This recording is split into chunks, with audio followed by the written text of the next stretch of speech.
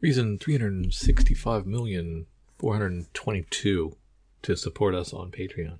We had our account locked. Our server was locked over the weekend, and turned out it was time to pay the bill, and it was a doozy. And under normal circumstances, it would have caused quite an issue, but because of our patrons, we had money in our account, and we were able to quickly move that over, pay our dues, and get our account turned back on to where you really didn't notice, I don't think, that our account had been frozen. We appreciate our patrons, so please head over to patreon.com/comicsfunprofit and support us at any level to keep the lights on. Literally, figuratively, keep the lights on.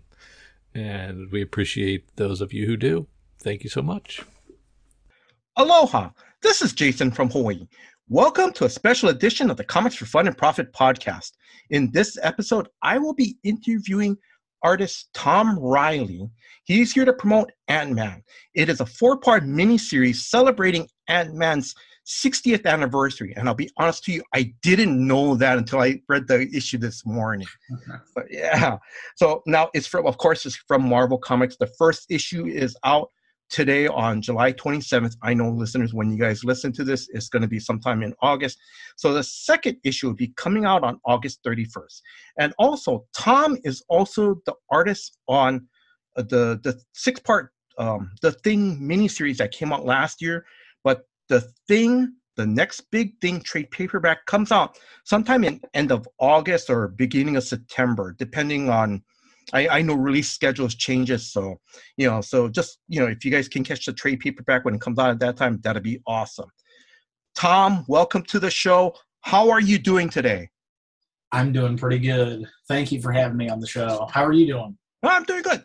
Tom, thank you very much. And then, Tom, I gave you a warning because as we do podcasts, we have to wet our whistle a bit and stuff. What are you drinking tonight? I'm having a beer. I'm having a Pacifico Cerveza, just a kind of regular beer. No, yeah, that's pretty cool. Yeah. Mm-hmm. Nothing fancy. Mm-hmm. Actually, no, mine's is nothing fancy. All I'm doing is drinking a Diet Bart root beer. So. Oh, nice. The classic. All right. So, Tom, I'm just going to go over your comic book history work. And, Tom, please feel free to just throw things in there or correct me. So I know you did some work for Marvel. One of them was a Mighty Marvel Holiday Special Halloween with the Ringo Infinity Comics exclusive on Marvel Unlimited. Hopefully I got that correct.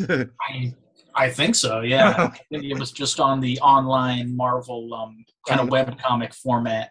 Yes. And it was a 10-page. They don't do pages on those. They told me it was a 50-panel thing, which equates to about 10 pages. And it featured Spider-Man and the Rhino. Oh, that's and it's a fun story. I'm pretty sure that's still up. People actually check it out. Do you know what? I'm sorry. It is the Rhino. I have a misspelling. No wonder I was going, what is Ringo? Oh, Ringo. Yeah. No, yeah, that's I get it. The Rhino. Okay. He did draw one of the best Spider-Men, though, so I wouldn't be surprised if it was included in some sort of Ringo collection. And then also you've done Marvel Snapshots X-Men #1. Mm-hmm. You did Thor the Unworthy #1. And then also now correct me if I'm wrong, you did either a couple issues or a one-shot during the Immortal Hulk run series. Is that correct? I did one half of an issue sometime in 2019. So I just did a 10-page stint on that. And that was a lot of fun. I got to draw the whole kind of big splash page. So that's all you could really ask for. That's really, and were you working with Al Ewing at that time as well? He was the writer, yeah. So I didn't work with him a lot. A lot more recently. Worked with him, so. No, that's pretty cool.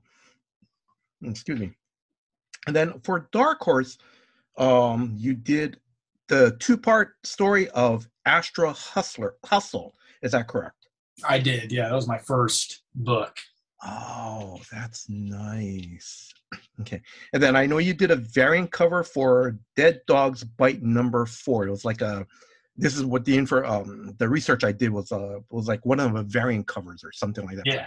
It's one of my friends, Tyler Boss's creator-owned book, Dead Dogs Bite. It's really good. Mm-hmm. People should pick it up and check it out. Okay. All right. Now, for our listeners, Tom, is there any of your past works that you want listeners to really check out?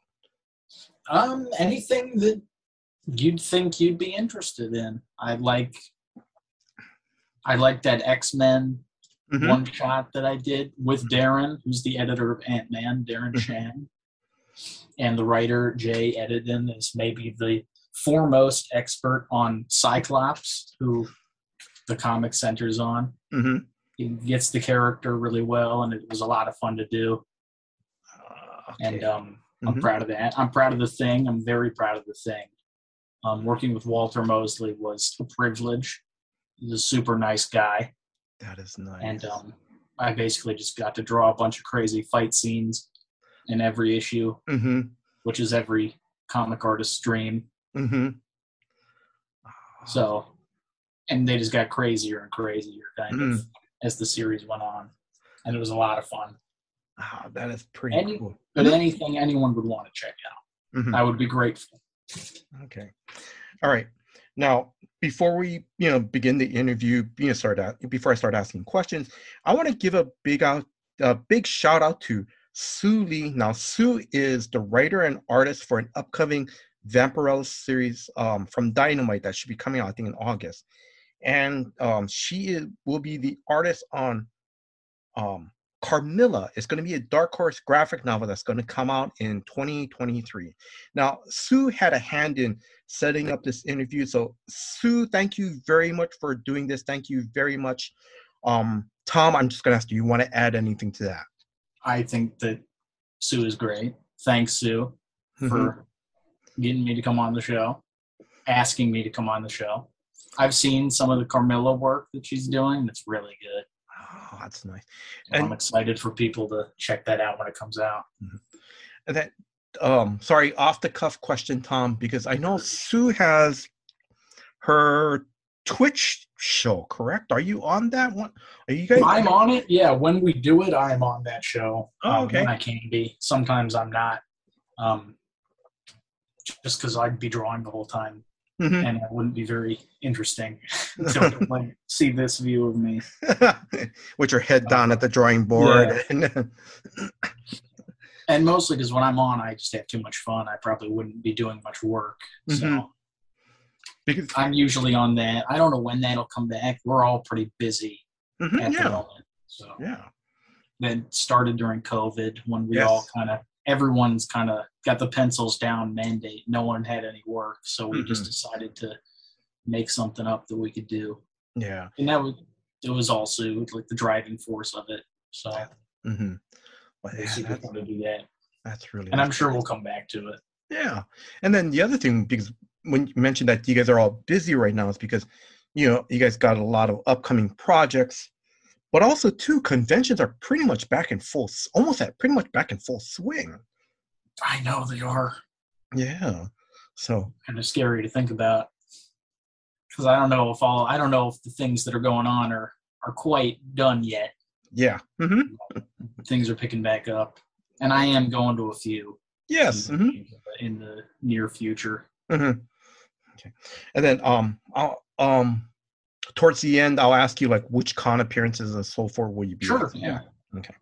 Also, I wanted to let listeners know that I did get information from Tom's website, tomrileyart.com, and also I checked out the audio podcast interview that you did last year.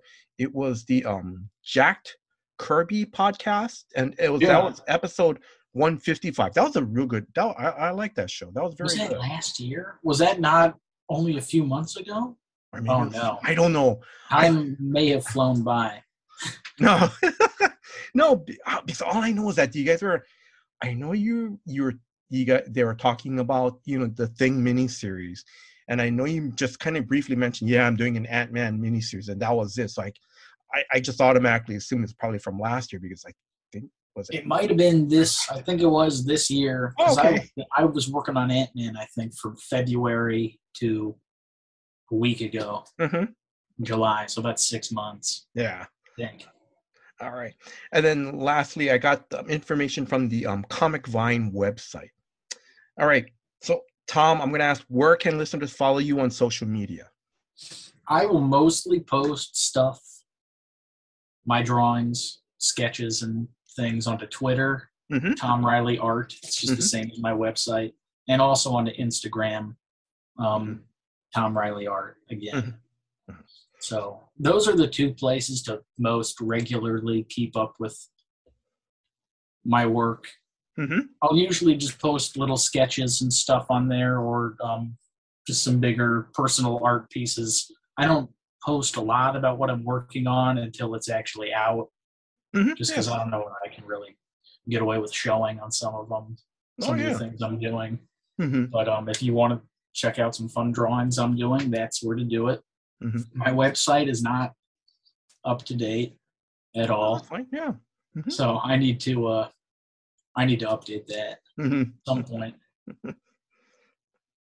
All right. So where did you grow up? I grew up kind of in two places.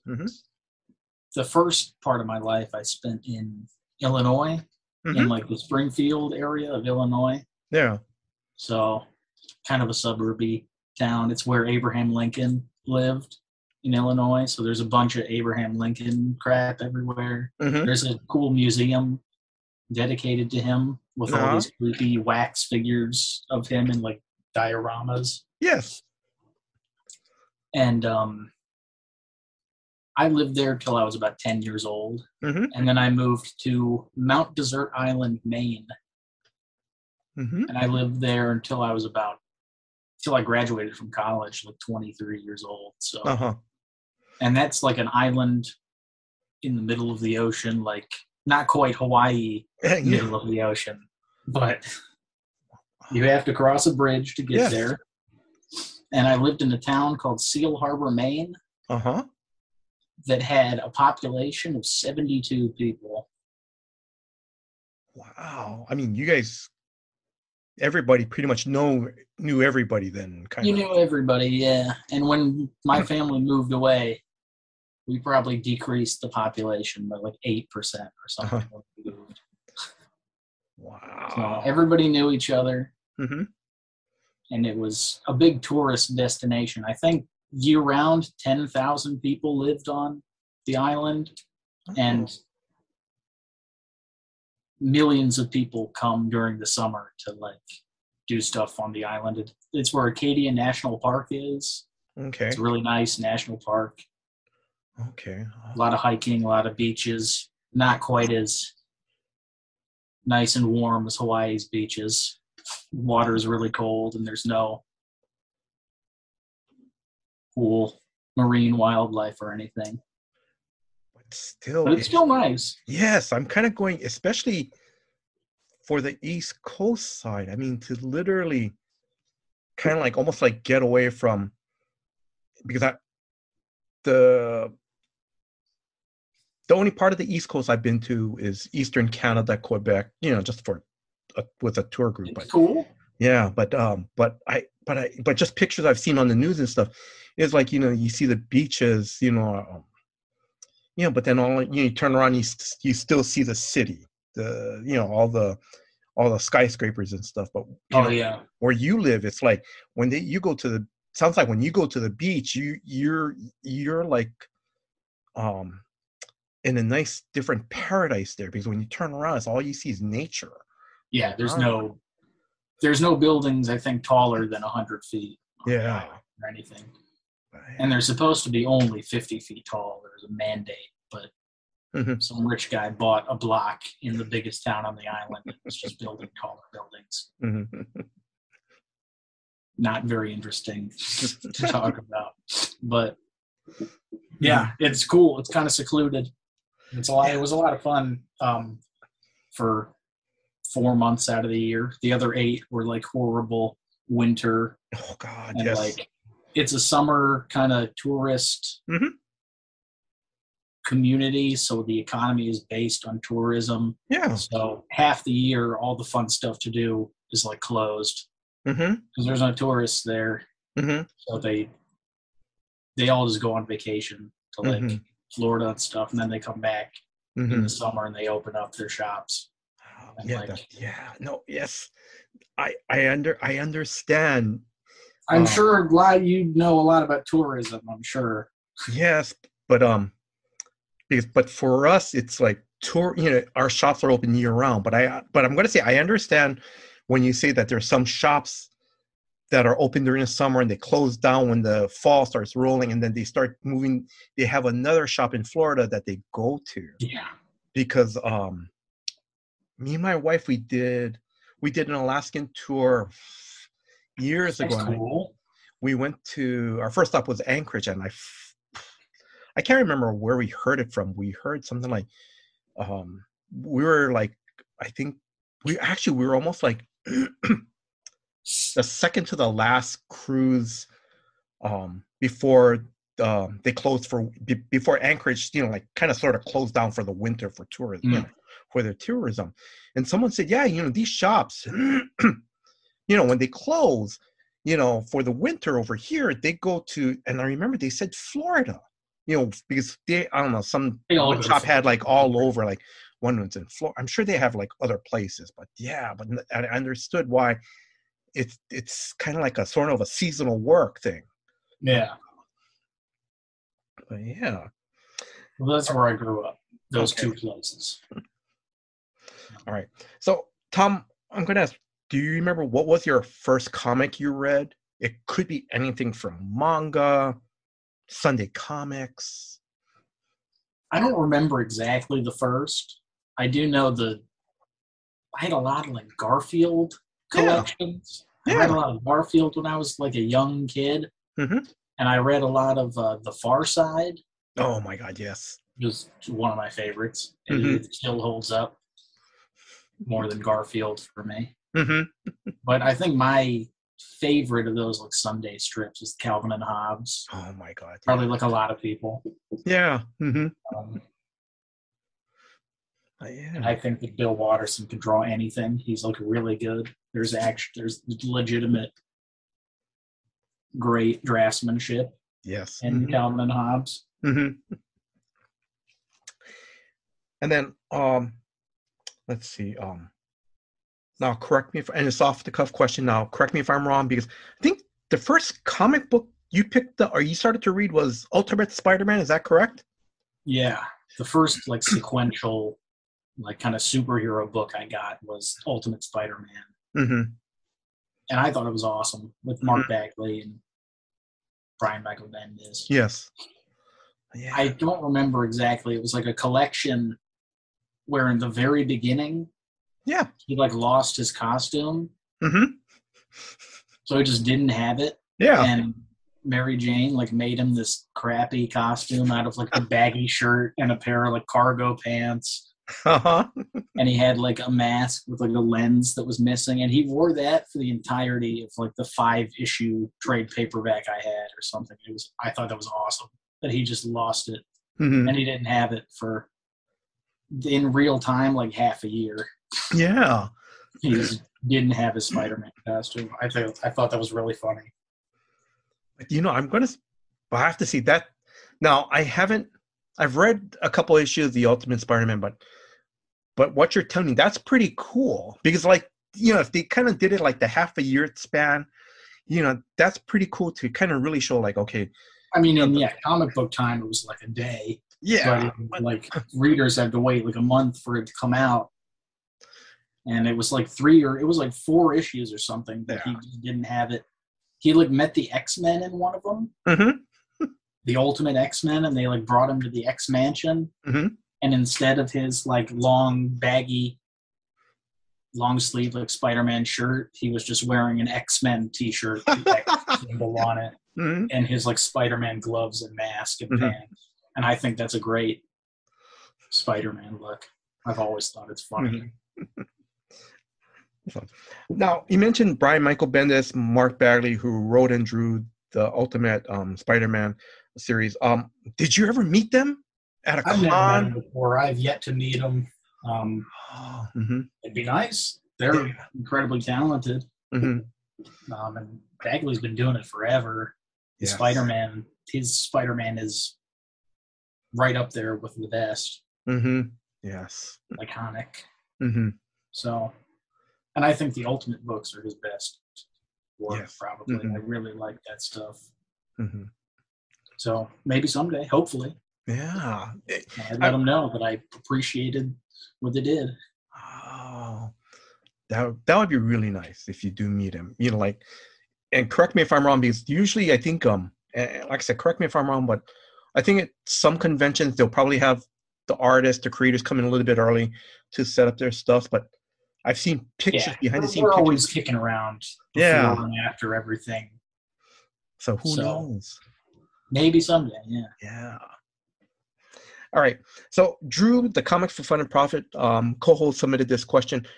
Do you remember what was your very first comic shop that you went to? I don't remember the name of it. It was in Springfield, Illinois. It was next to like a bowling alley. Mm-hmm. And I would go there before I got into comic book stuff. I'm pretty sure I bought the Ultimate Spider-Man book there. Mm-hmm. But I used to go there to buy, do you know what the Hero Clicks are? Yeah. Yeah, I used to buy little Hero Clicks. Yes. I didn't play the game or anything. I know they were like attached to a game. Yeah. I just liked them as the little figures. So I would just go like buy little one-off Hero Clicks because I thought they were funny. And I just put them on my shelf. Yeah. Like a 7-year-old. No, but I understand because I think no, but I mean, like I said, I really understand because like, you know, action, you know, like they really, when you were growing up, they, you know, at that time, because I kind of sort of remember that time was, you know, they didn't really made pocket-sized action figures, or well, the only pocket-sized action figures were like just Star Wars and G.I. Joe. I know that when I was around maybe 8 or 10 or something, that's when like I think the Marvel Legends started to come back, like Hasbro started making them again. I had like the first appearance Spider-Man action figure I remember, with like the black and the red. That is now worth like a lot of money. Yeah. I like lost it. It's like in a horrible condition now, but I remember having that specifically because I've seen nowadays that can be sold for a pretty penny. But also too, but the Hero Clicks, if I remember correctly, they just, and you gotta refresh my memory, but they didn't just make the regular popular superheroes. They made, you know, like, wow, they made a bunch of them. I didn't figure they would make a MODOK or something like that, you know? Yeah. As a 7-year-old or however old I was, I probably was not getting like the obscure characters. I probably had a lot of Spider-Man ones. I remember having specifically a pretty cool Spider-Man one. Him like a little brick chimney or something. Yeah. They made them all. Yeah. They all had the little like, clicky thing at the bottom. Yeah. I didn't know what it did, but it was tactile and fun to spin around. So I did it. No, I have fond memories of that. I don't remember the name of the shop, unfortunately. But I hope they're still around. Yeah. Okay. Now, how did your journey start working in comics? I'm trying to think how to answer that. Yeah, that's fine. Yeah. Because I think that I wanted to start drawing comic books when I was at the Rhode Island School of Design, RISD, because I didn't know exactly what I wanted to do when I got there. I knew that if I could do something art related as a job, it would probably be pretty fun. Yeah. So I decided to try and get in there, and I did. But I didn't know what I wanted to do.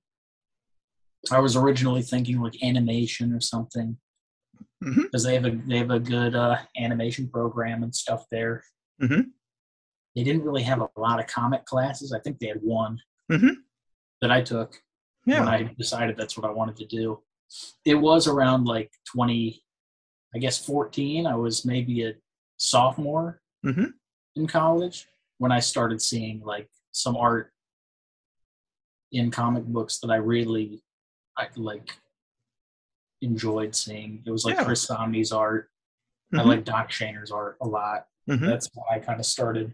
And it's also around that time is when I started using social media stuff a little bit more than I used to. So I kind of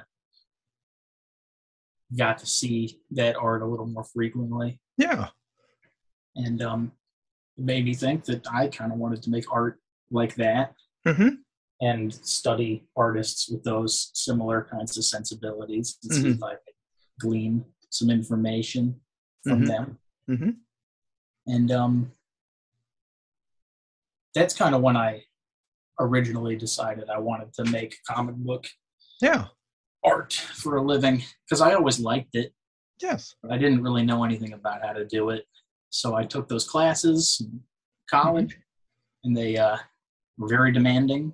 Very demanding. It was like they wanted you to like every week pretty much hand in like 20 pages of either pencils and then inks or like and then layouts, like kind of a full comic book done in like increments every week. And it was a lot of work. It's more work than it takes to actually kind of make a real one.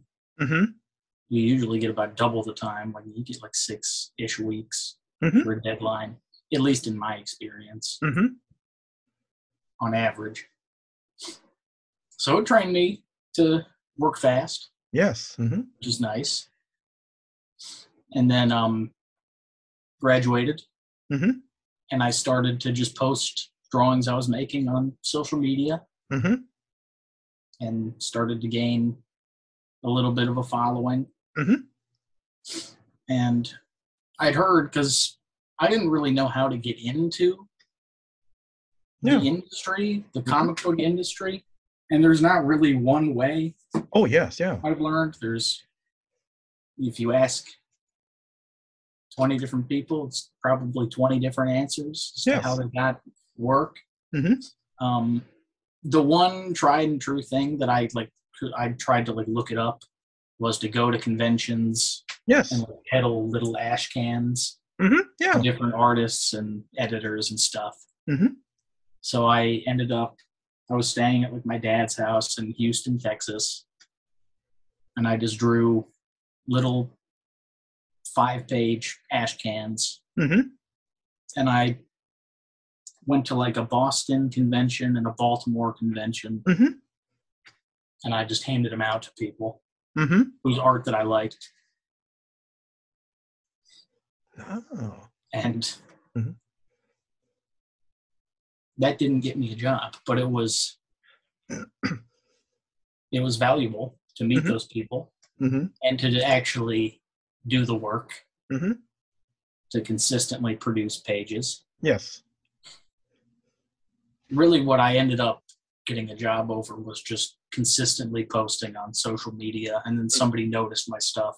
And that is what turned into Astro Hustle with Dark Horse.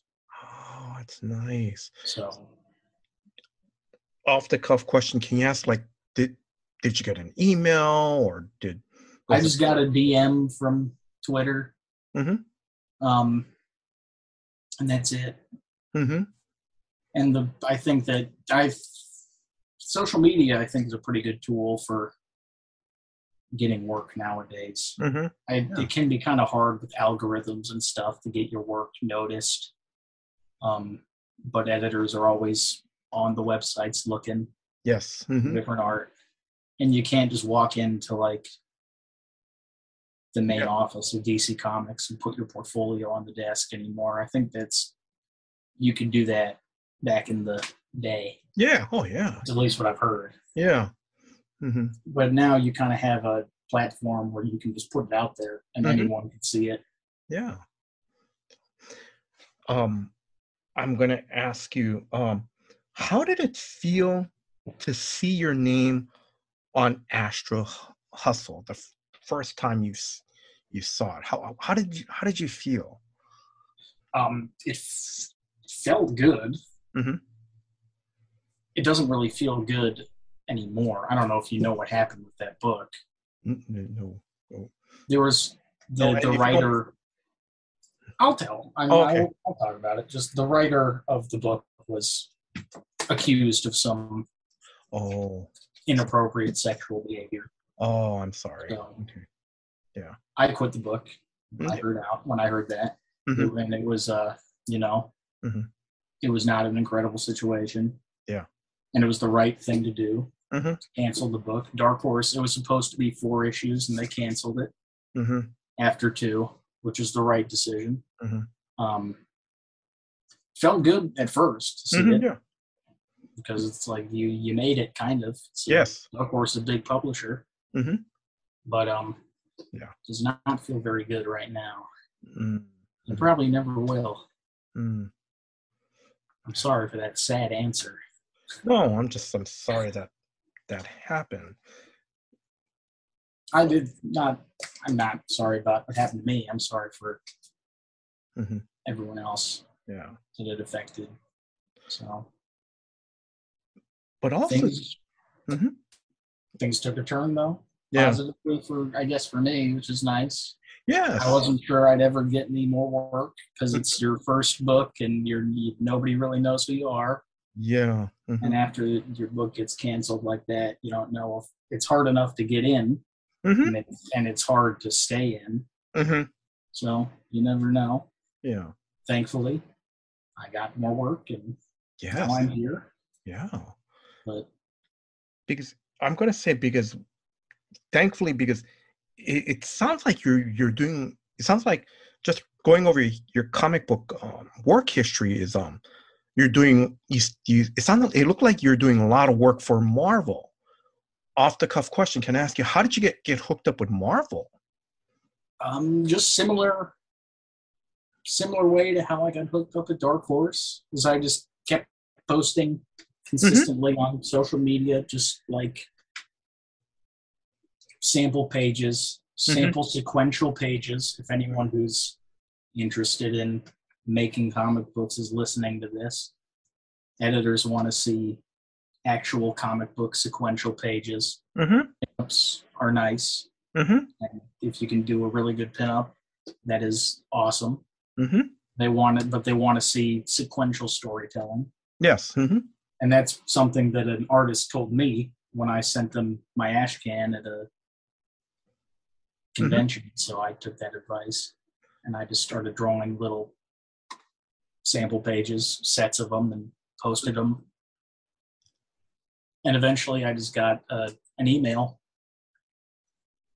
from Will Moss, who's an editor for Thor and all the like kind of Thor adjacent properties at Marvel. And he asked me to do the Thor the Worthy. Yeah. Yes. Part of that anthology. So it's just consistent posting of material, new stuff that I'm working on. Yes.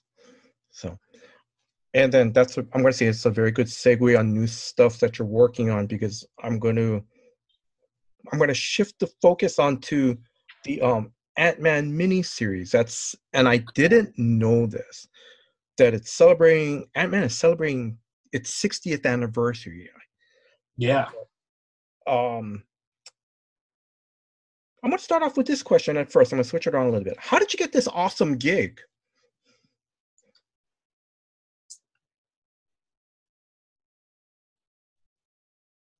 I'm trying to think of how I got it, because honestly, I don't really know. It's not very interesting. I think I just got an email from Aaron Chan. Yeah. I worked on X-Men Marvel Snapshot with. Yeah. We, before COVID hit, were working on an issue of Doctor Strange. Oh, okay. That Mark Waid was writing. And right at the midway point of us working on that, the book got canceled because of COVID.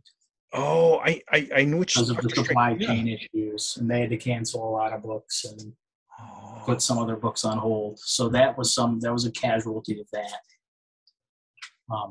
And since then, we wanted to work together on something. And he came to me after I was almost done with the thing, asked if I wanted to work with Al on this Ant-Man book, and I said yeah.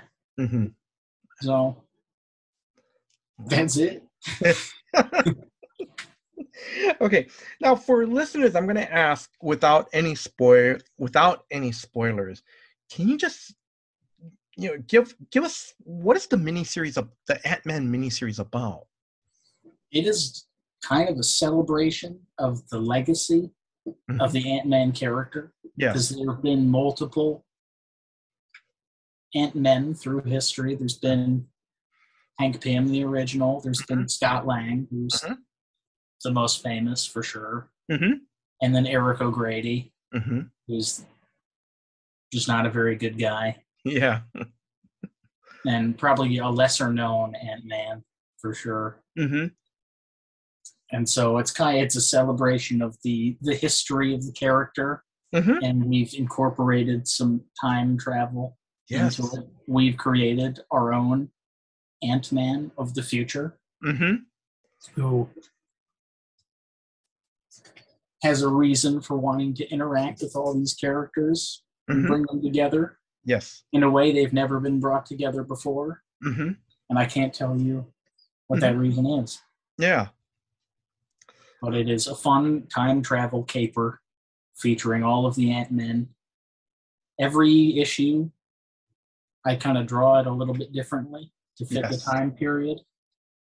Issue 1, I did my best Don Heck impression because he was the artist on these Tales to Astonish books that I was kind of using as research. Yes. Took kind of the good and the bad. Yeah. Because some of the issues are a little bit rushed through. I tried to do the same thing, kind of. I didn't really pay attention to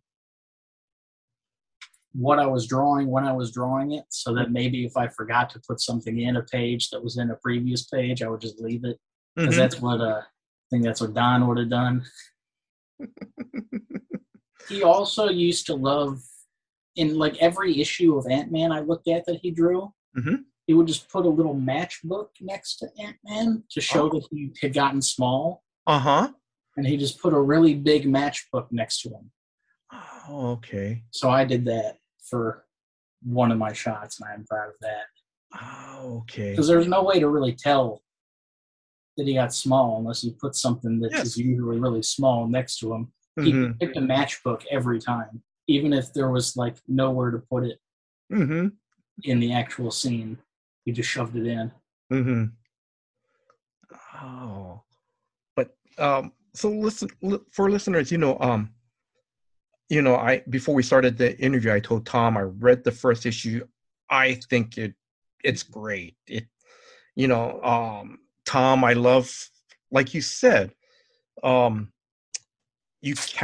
me you captured the 1960s look, not only of the setting where Hank and Janet are in the 60s, but the thing is, but I also love how you guys also did almost like the how you guys made the page look a little bit yellowish. The color is not as bright. It's almost like literally it's almost like it reminded me of when I read like those old I'm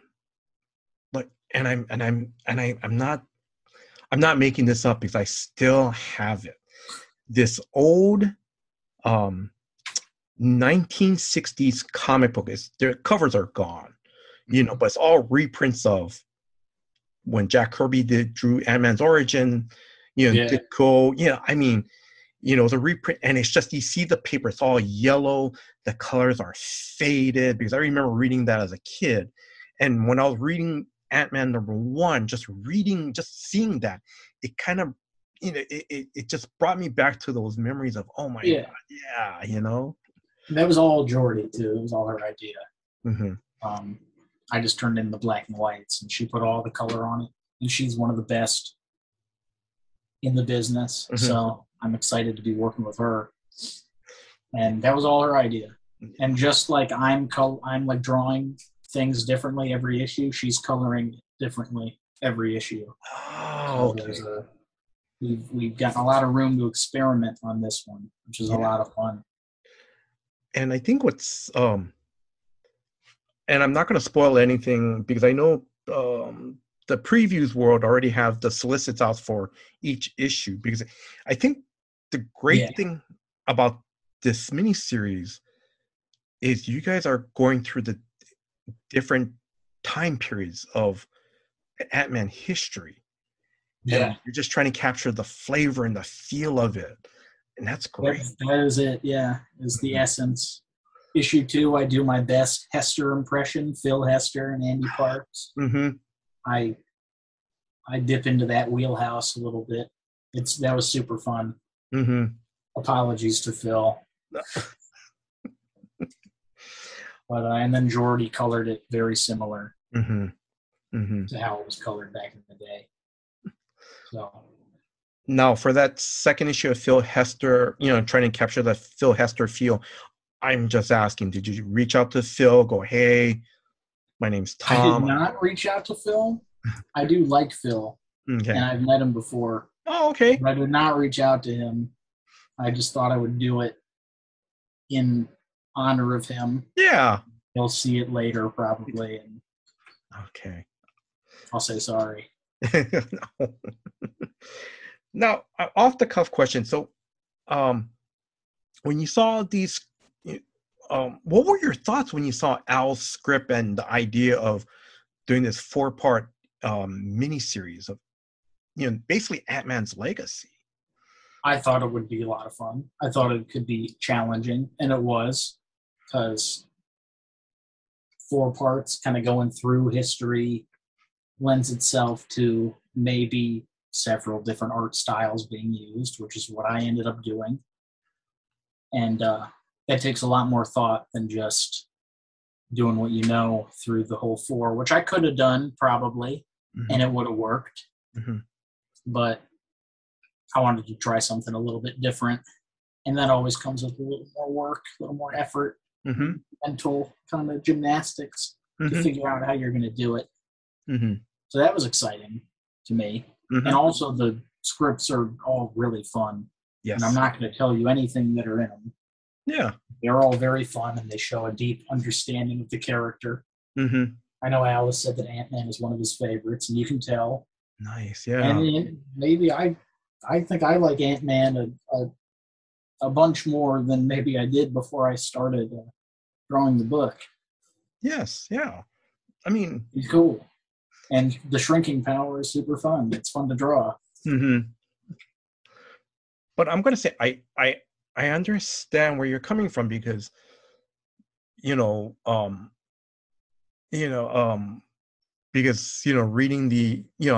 reading some of the, like, when the Ant-Man came out in the 1960s, it was kind of interesting. His villains were not that great, or that memorable. Like, Egghead is the only one I only can remember of. There's not many memorable Ant-Man villains, except for if you count Ultron. Yes. Who he created, which is maybe one of the most memorable Marvel villains. Yeah. Besides Dr. Doom and all of Spider-Man's villains.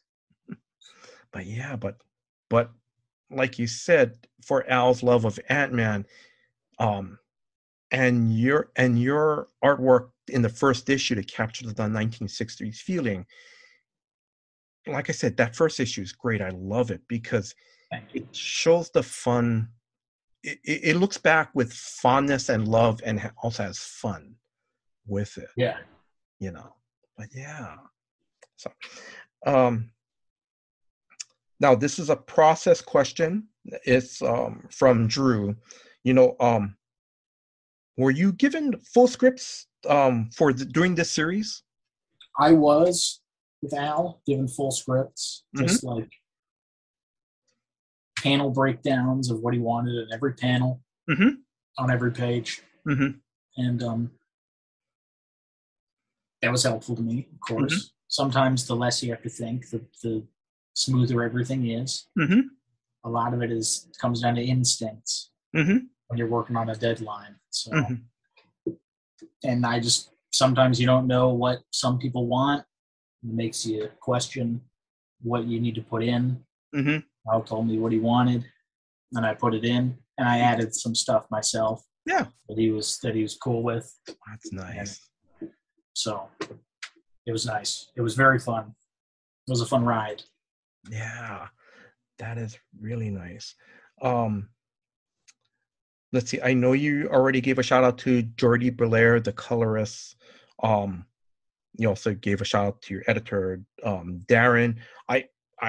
Is there anyone else do you want to give a shout out to your letterer? I'm just asking. Of course, yeah. Corey Pettit. He did some awesome stuff with the letters. He brought Thought Bubbles back for issue 1. That's right. I love. I forgot about that. That lends a lot to the classic 60s look. Yes. And then he also came up with these awesome kind of future-y captions for the future parts of the book. Yes. That are, I don't want to spoil anything about it. They kind of tell you how you're supposed to read the book as the reader. It's kind of a meta commentary from Al, and I like just the shape of those boxes. It's pretty funny. And then Caitlin Grigorowitz is the assistant editor. She's very nice. She helped Darren keep the whole thing together. And it was nice to work with both of them. Nice to work with Darren again. He's a cool guy. Yeah. That's nice. So the whole team is very nice. It was a pleasure to work on the book, and I'm excited for people to see the other issues. It seems like people like issue 1, which is a lot better than them not liking issue 1. Yes. Yes. I think. All right. Now, no spoilers, and I know I'm jumping ahead. And like I said, I read the preview solicit about issue 4 is the final issue of this miniseries. I'm just asking, how wild is issue 4 going to be? How wild will it be? I think pretty wild. It's pretty cool. Yeah.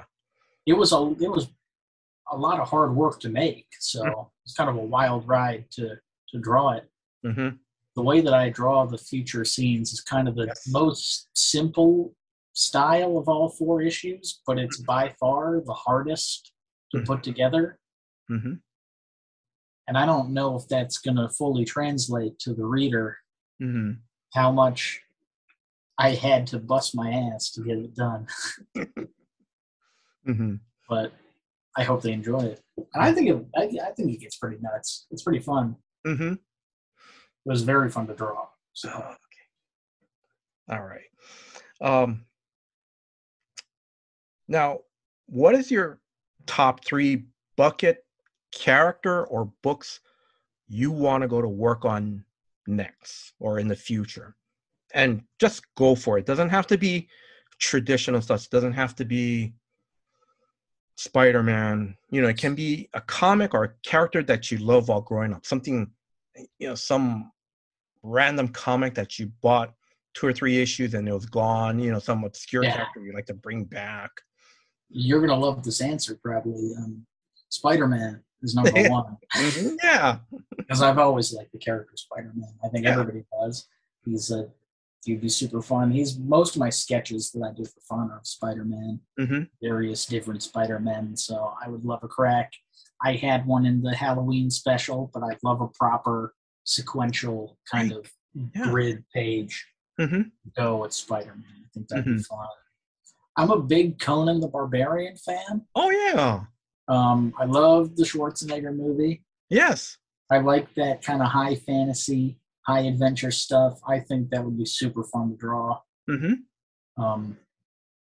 So I would love a shot at Conan or similar character. Mm-hmm. And then I'm trying to think of the third one. I mean, I'm not entirely sure. Yeah. I like Booster Gold a lot from DC. Oh, that'd be nice. Or Booster Gold or like a Lobo book. Yeah. Lobo's pretty fun. But Booster Gold is very fun. Yeah. And then also I put forward something maybe I come up with myself or with somebody else. Yeah. So it would be very fun.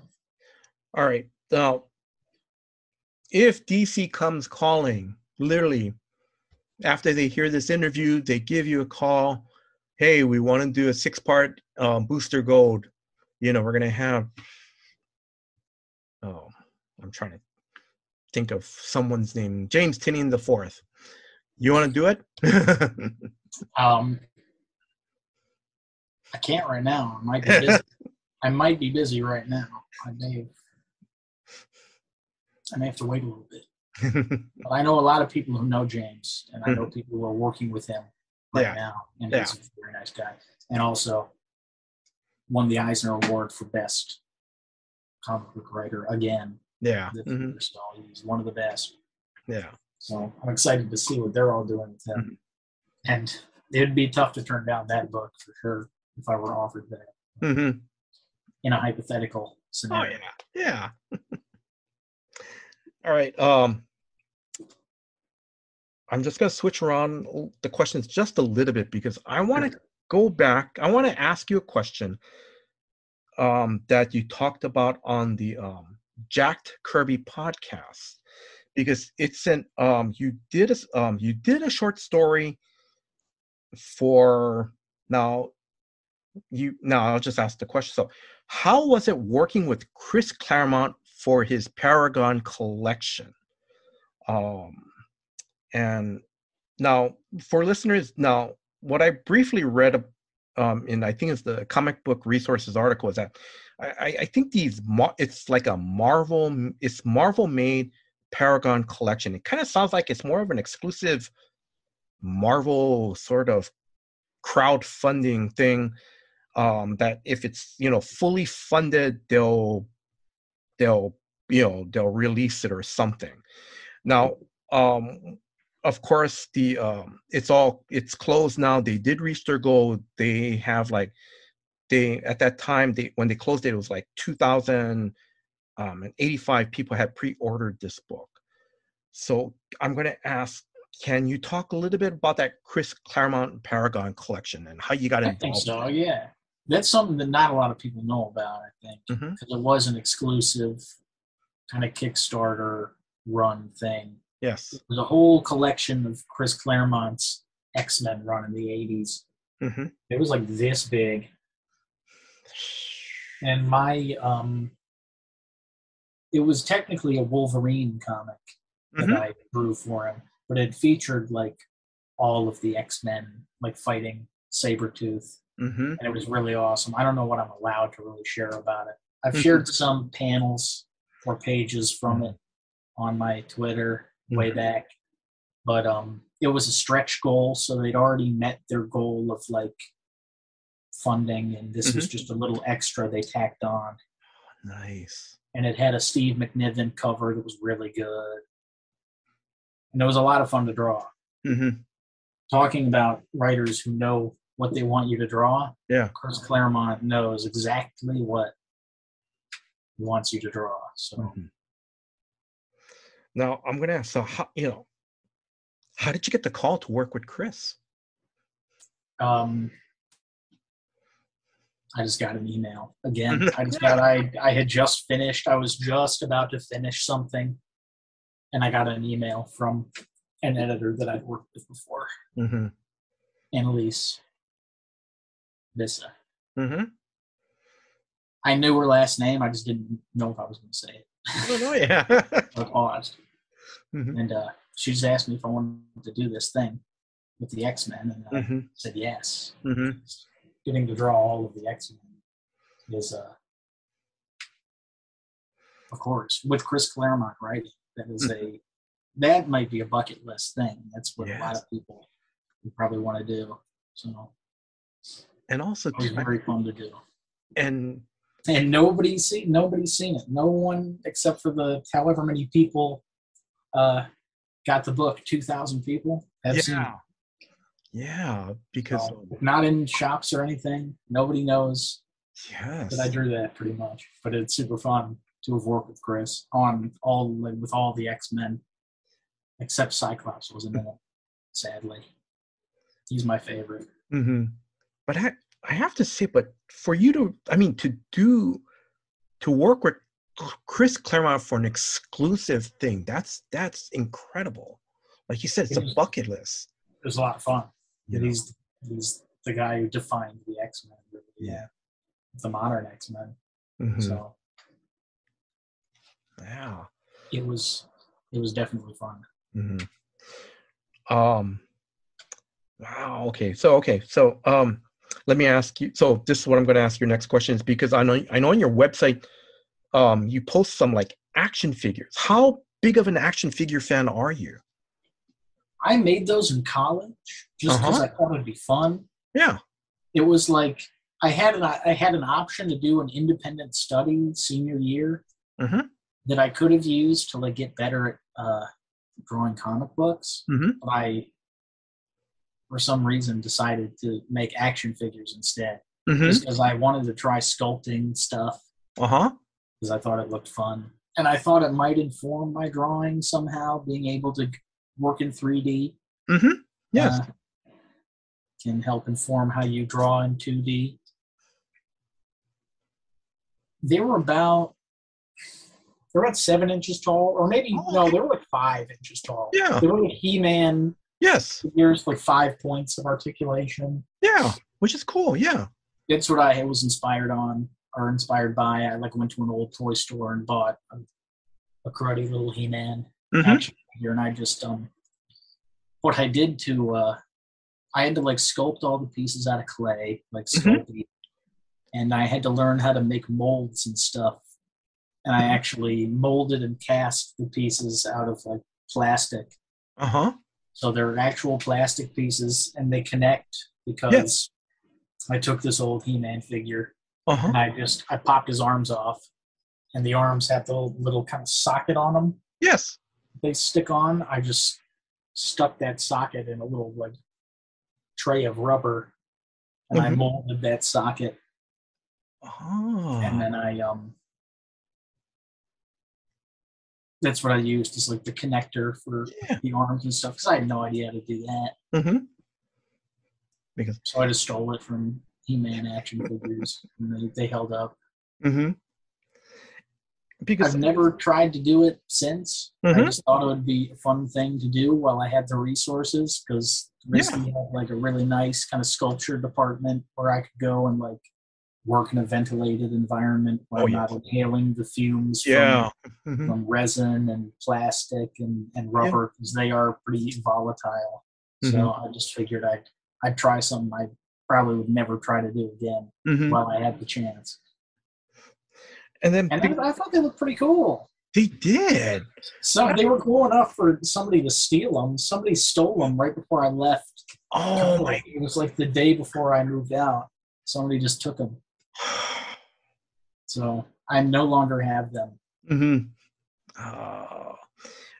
I do have the molds, I'm pretty sure, though. I could make more. I'm probably not going to do that. Yeah, I'd sooner sculpt new ones and do a better job. Yeah. Make ones out of those. But because those action figures, because you made 3 action figures and you did your cardboard backing too, and it was called, was it Romulus? The Romulus Flex action? Romulus Flex, that was his name, yeah. You know. He was like a space bounty hunter. And the villain was like a guy with a T-Rex head. Yes, I saw it. And yeah, I had a friend who was in the furniture department who had access to a vacuum forming machine, and she helped me create like a buck. Yeah. That I could vacuum form like the plastic clamshell over the cardboard backing that I made. And that was super cool. It looked really legit, actually. Yeah. And I made a full size, you know how you see in like a toy store or something, a cutout with a cardboard cutout. Yes. I made a full size, like 6 foot Romulus Flex.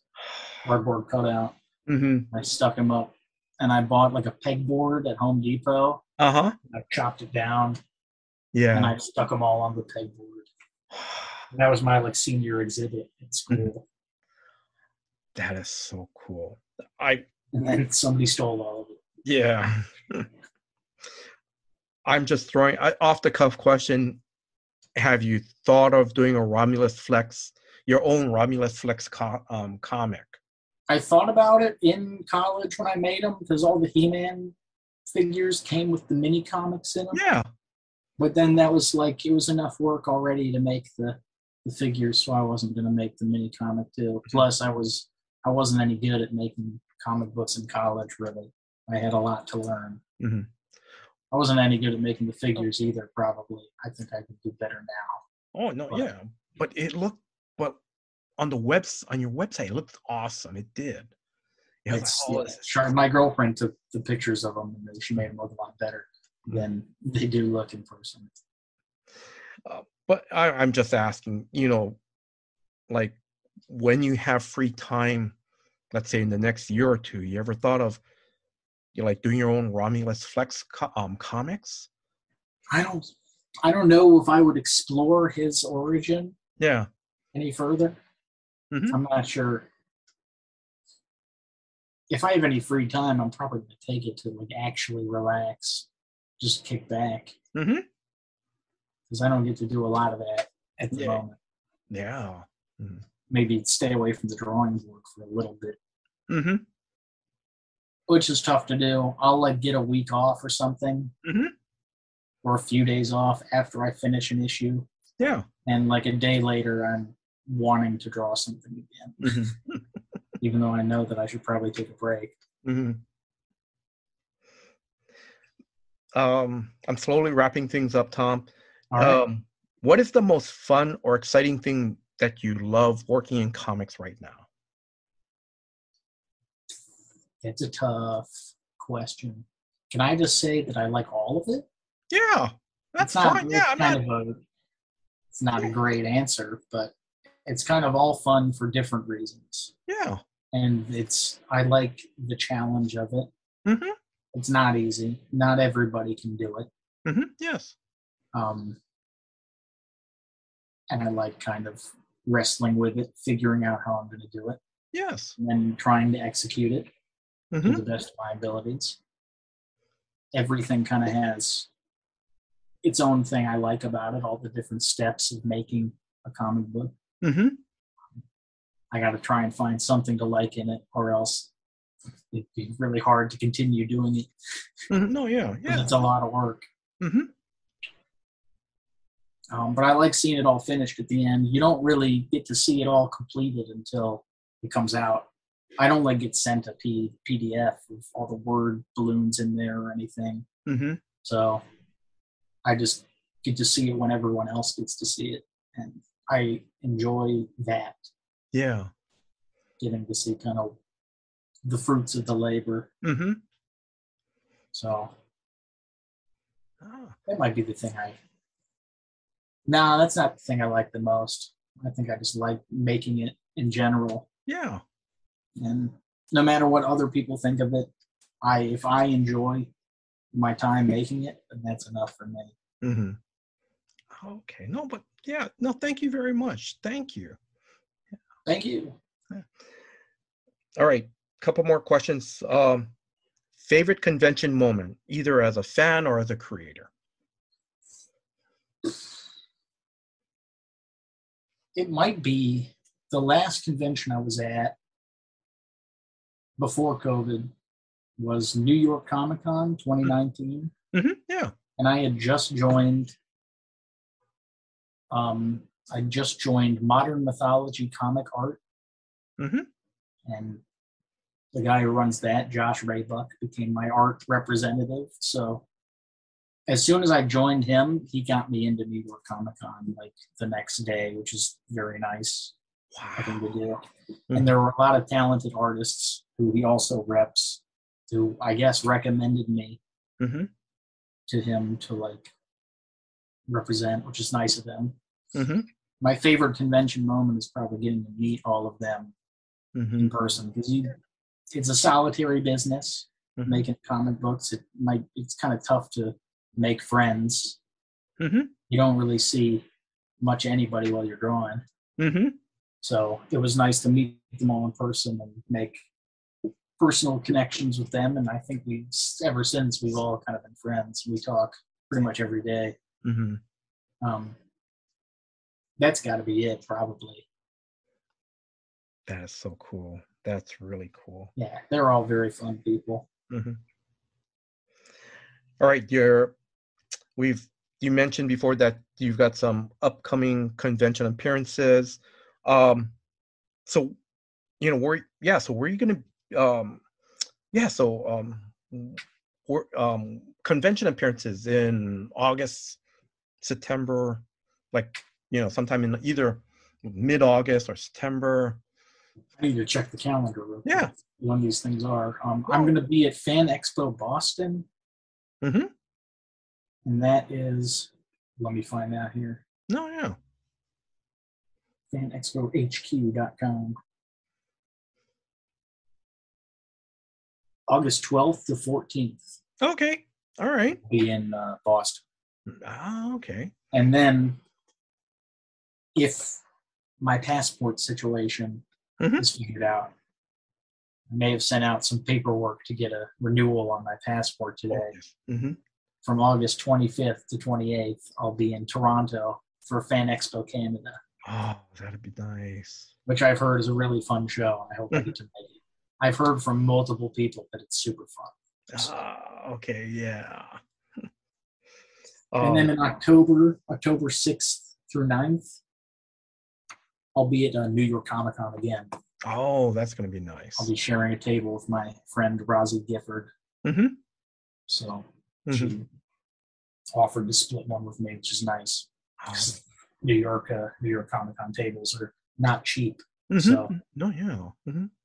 Yeah, no. That'll be fun to go back. I like New York. Yeah. It's a lot of work, though. It's like an actual business trip. They're all business trips. Oh, no, yeah. Yeah. Couple more questions. Have you and your family been to Hawaii? I've been there once. I think it was in like 2011 or something. Yeah. I've actually been there twice. Okay. And it was like the same kind of area. I think I went to like Waikiki Beach. Yeah. And I went to like a black sand beach. It was super cool. I went to the beach that they filmed Lost at. Oh. Well, I'm just trying to remember what beach it was, but yeah, okay. Yeah. Yeah. Oh. And there were like a bunch of sea turtles just on the beach. And we just kind of looked at them. Yeah. Because I learned that touching a sea turtle is a federal crime. Yes. Oh, yes. So I didn't. Yeah. So I didn't. Yeah. But they were cool. They were big. They were like very big. I can't really think of something to compare them to, like size-wise, that people would really understand how big they are. Yeah. All right. Any closing words to our listeners? God, wait. One more thing about Hawaii. I just yeah, that's fine. Because I feel like this is something people don't usually get. My stepbrother lived in Hawaii for like 10 years or something. Yeah. He used to be in the military. He used to be a submarine operator in the military. Wow. In the Navy. So he got us like a private tour of like the Pearl Harbor airstrip, like military base, because like people can't go there anymore. Yeah. So we just drove around Pearl Harbor. It was kind of cool. Oh, that's nice. It was interesting to see. And there were still like ships jutting out of the ocean from what happened at Pearl Harbor. And they were still leaking like oil and like fuel. Yes. Pretty nuts. So that's an interesting thing. Yeah. And then, that's my experience with Hawaii. It was very fun. Any closing words to our listeners? Thank you for listening. And if you pick up my books, either before this or because of this interview, I really appreciate it. Mm-hmm. Me and the teams who worked on the books worked very hard on them. Mm-hmm. So, thank you. So, Tom, mahalo. Thank you in Hawaii. Thank you very much for your time, and thank you for giving me the opportunity to interview you. I wish you all the success with the Ant-Man miniseries. I also want to thank Sue, for help setting up this interview. If you are a new comic book reader or a lifelong comic book reader, please check out the 4-part Ant-Man miniseries. The first issue is out already. The second issue comes out on August 31st. I'm just going to throw this in here. I read the first issue. I love it. Tom, Al and Tom in that first issue captured the sense of the 1960s. It shows a real love for the Ant-Man, character, and it's really great. And I forgot to mention this, Tom, but I love that last page where I believe your editor Darren included that. I think they put references to I think the villains that appeared in issue number 1, this is where you can find them in this issue, in this issue. That is really cool. That's great. Yeah, that'll open up it'll maybe show a lot of other people. Yeah. Different Ant-Man stories.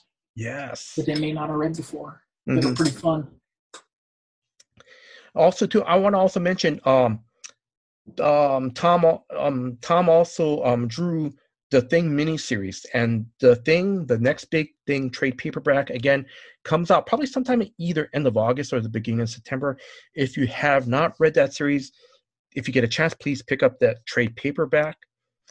I want to thank Drew, the host of Comics for Fun and Profit. Drew, thank you very much for putting this episode together and all your hard work behind the scenes.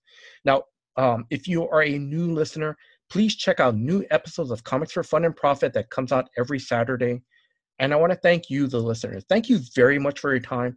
Thank you for listening to this episode. Until next time, guys, aloha. Thank you, aloha. Jason's always asking who his next interview should be. As you guys know, he does a fantastic job reaching out to these creators, their publicists, their publishers, various people coordinating these interviews and sharing them with us. And we appreciate it very much. But he's always trying to do more. He's always asking for the right mix to reach out for. So I'm opening it up to you guys. Just share on our social media platforms. Send us an email. Let us know who you want us to interview, what your dream interview people are, or up-and-comers you'd like to hear from. Jason only has so many hours in the day, and he has quite a schedule, but he'd love to hear your thoughts and any other feedback you have on the interview episodes. Thanks again for listening. We appreciate it.